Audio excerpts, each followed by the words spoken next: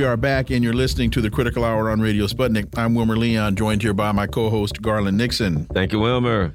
World Health Organization says 26 million people in Turkey and Syria need humanitarian assistance after earthquakes.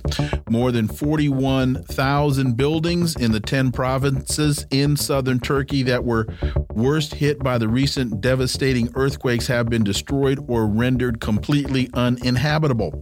For insight into this, let's turn to our next guest. He's the host of The Left is Dead, James Carey. As always, James, welcome back. Always good to be here. The United Nations World Food Program announced today that it had delivered food to 300,000 people in earthquake-ravaged Turkey and Syria and is planning to help a total of 900,000 victims. James Carey, your thoughts? Well, I would say that, I don't know how effective the UN is going to be, but I will say that the actual initial rescue efforts seem to have been incredibly effective. I mean, here we are under 10 days, and the biggest worry is now food aid is no longer digging people out of rubble or things like that. Coming from a country where it takes, 2 decades to not rehouse people from Hurricane Katrina, I'm pretty impressed. But clearly, this is going to be a disaster for a while because, both Syria and Turkey have been ravaged by the Syrian war for a decade now. Turkish economies have been in a tailspin. They're going to rely heavily on aid for this. But again, I think the fast nature of the response and how many, most of Turkey's electricity is already restored. They have tens of thousands of electricians out there working on it. The Russians have already chosen to, leave the search and rescue operators because they've said they've, essentially served their purpose there. I think it's, regardless of how much aid they're going to have to take, we talked about last week a little bit, will Erdogan kind of see a benefit from this? And I would say this response has been very impressive. And although they're going to rely on the UN for a long time, they have been anyway, as far as the refugee camps and things like that are concerned. So that's not too surprising. But the fact that they got the initial cleanup done, the shock over with so quickly is pretty impressive to me. And I think it will be to KP voters, too. Yeah, and the other thing, I think, what are your thoughts on a couple of things regarding this? How, a lot of countries, China, Russia, Iran, a lot of the countries that the U.S. has demonized have gone out of their way to respond. And basically, the international aid organizations had to basically twist Tony Blinken's arm in order to get, some kind of a faux relief under a sanction relief, which most people are looking at saying that that isn't even enough. It's shown, some hypocrisy there of, you have your our thoughts and prayers from the U.S. State Department, but you're going to keep our sanctions and make your lives miserable. Yeah, I thought about this earlier. I thought the Turks probably responded so quickly because unlike the United States or a lot of Western countries, there's a sort of, whether, how true it is or what, there's a shared national identity.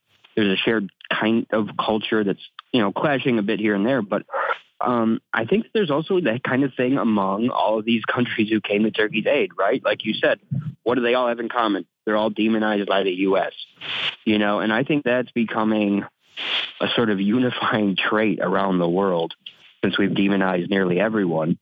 I think that's almost becoming an international identity, right? That these countries are learning to work cohesively together because they understand that the U.S. isn't coming and the U.S. has no interest in helping somebody that they don't think it's going to be a benefit to help. Even internally, we don't have that instinct, right? And not only is there collective action going on inside these countries to fix things and massive state mobilizations, which we don't do for anything, there's, international mobilizations outside of these sort of NGO international bodies, which is pretty impressive. I think that you're seeing an organization, again, is sort of unofficial, non-aligned movement, sort of carrying out these, big joint efforts. The Syrian border in Turkey opened up a bit more today, even in rebel-held areas, which is pretty impressive, in the face of a crisis. I think you're just seeing a sort of unified front of we're tired of being abused by the U.S., and I think that's really bringing a lot of different countries together that might not have been before.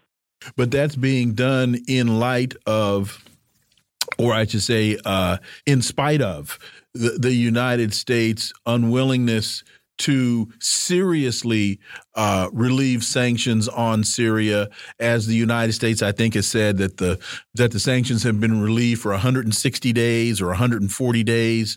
But the actual ramifications of that are aid agencies and international financial institutions still are very, very reluctant to engage in business with Syria, because even though the United States says the sanctions are relieved, they still understand that's what you say, but that's not what you do.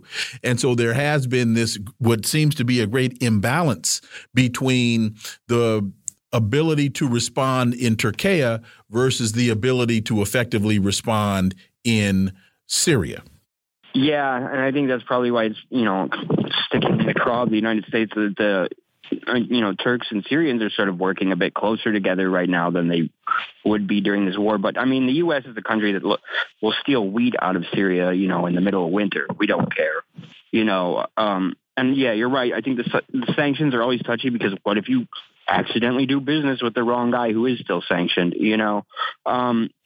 But this is the U.S.'s thing. I mean, you kind of see, I don't necessarily see the U.S. as failing, but I see like the tools of empire are just austerity everywhere, and that doesn't necessarily work for everybody because people don't like being left out in the cold.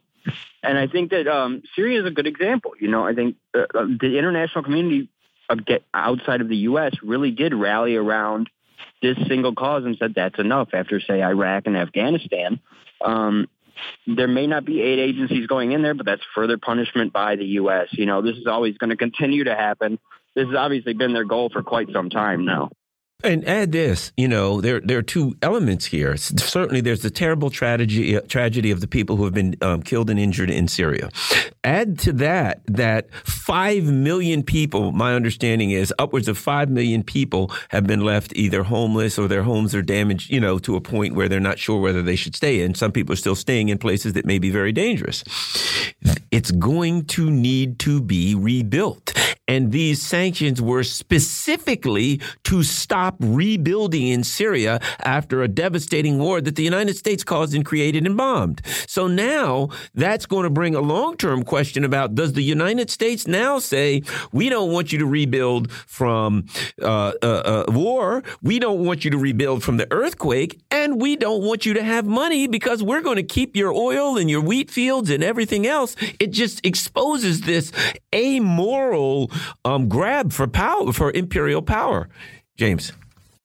Yeah, I totally agree. I mean, that's, like I said, we've seen them steal wheat. We've seen them steal gas.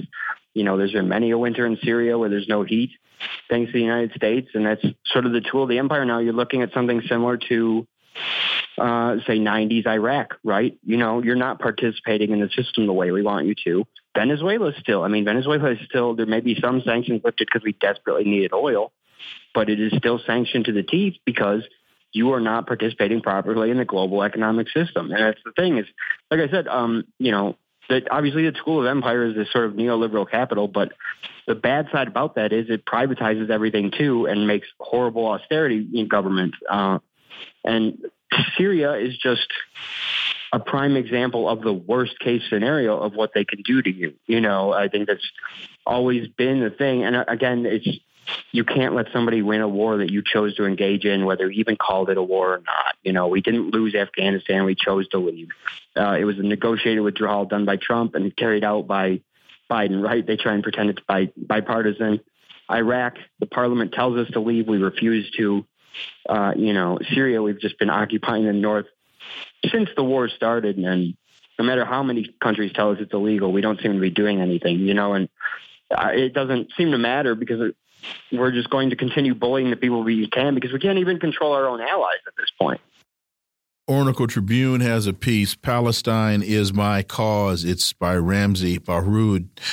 And Arabs reaffirm support for Palestinians' rejection of the occupation.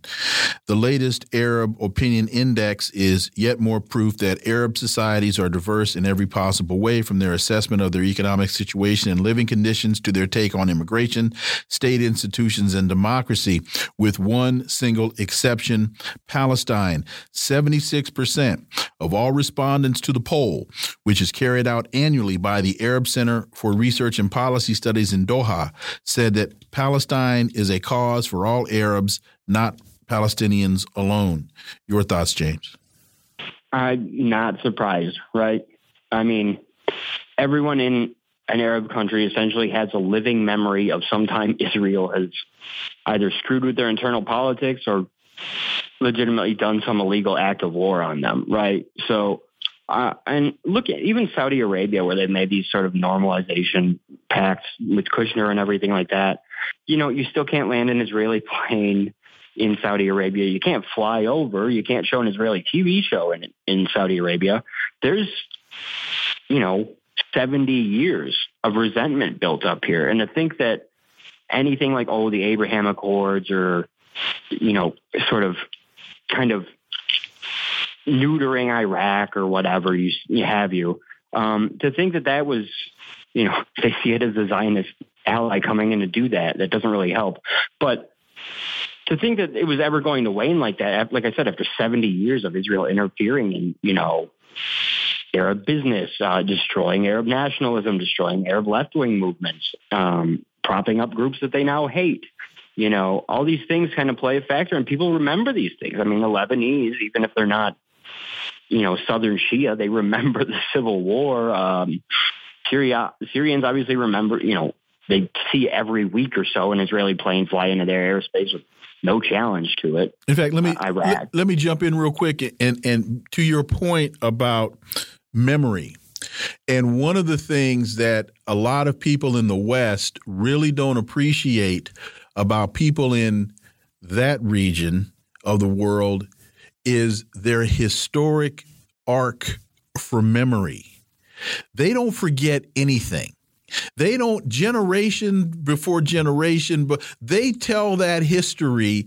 And when they say to you, this isn't over, in the West, we have a tendency to think, well, that's just between me and James Carey. No, that's my son and your son. That's my grandson and your grandson. That's my great-great-grand. Until the deal gets settled, it ain't settled, and they don't forget. Oh, yeah, I was going to say absolutely. I think the only place we have a cultural memory like that in the United States is probably like the African-American community, which remembers actual segregationist laws within lifetimes, But as far as Americans go, we don't even know why Iran is mad at us or anything like that. Right. Let me add this story. It's important. Middle East Eye, 100,000 Israelis protest against controversial judicial overhaul. If you look at it, they are basically making sure that this is a fascist country. Let me add this. You cannot have a country that's fascist against Palestinians, that's fascist against Syrians, that ain't fascist against its own people. It's the chickens coming home to roost. They thought that they could have a government that would treat Palestinians like that, but it wouldn't rip their rights apart. Your thoughts? No, yeah. Why do they think they've been training, our cops over there? What were they doing? Yeah, I think that's it, definitely. And the Israeli project has gotten more desperate because it hasn't worked. They haven't managed to outpopulate the Palestinians. They haven't managed to get them all to move to Jordan or whatever. And you're seeing a sort of escalation now, like these new gun laws, the new court regulations and things like that. They're trying to make it so settlers can own guns. At this point, Israel is so desperate that they're just trying to provoke a sort of external reaction from the Palestinians because they clearly can't handle what's going on inside. And I think that that's a condition of Netanyahu being a sort of Erdogan-type character who's, he's elected, but that's only because there's nobody really fit to run against him if you look at how, mishmashed the last coalition was. James Carey, as always, thank you so much for your time. Greatly appreciate that analysis, and we look forward to having you back. All right, thank you. Folks, you are listening to the Critical Hour here on Radio Sputnik. I'm Wilmer Leon, joined here by my co-host, Garland Nixon. There's more on the other side. Stay tuned.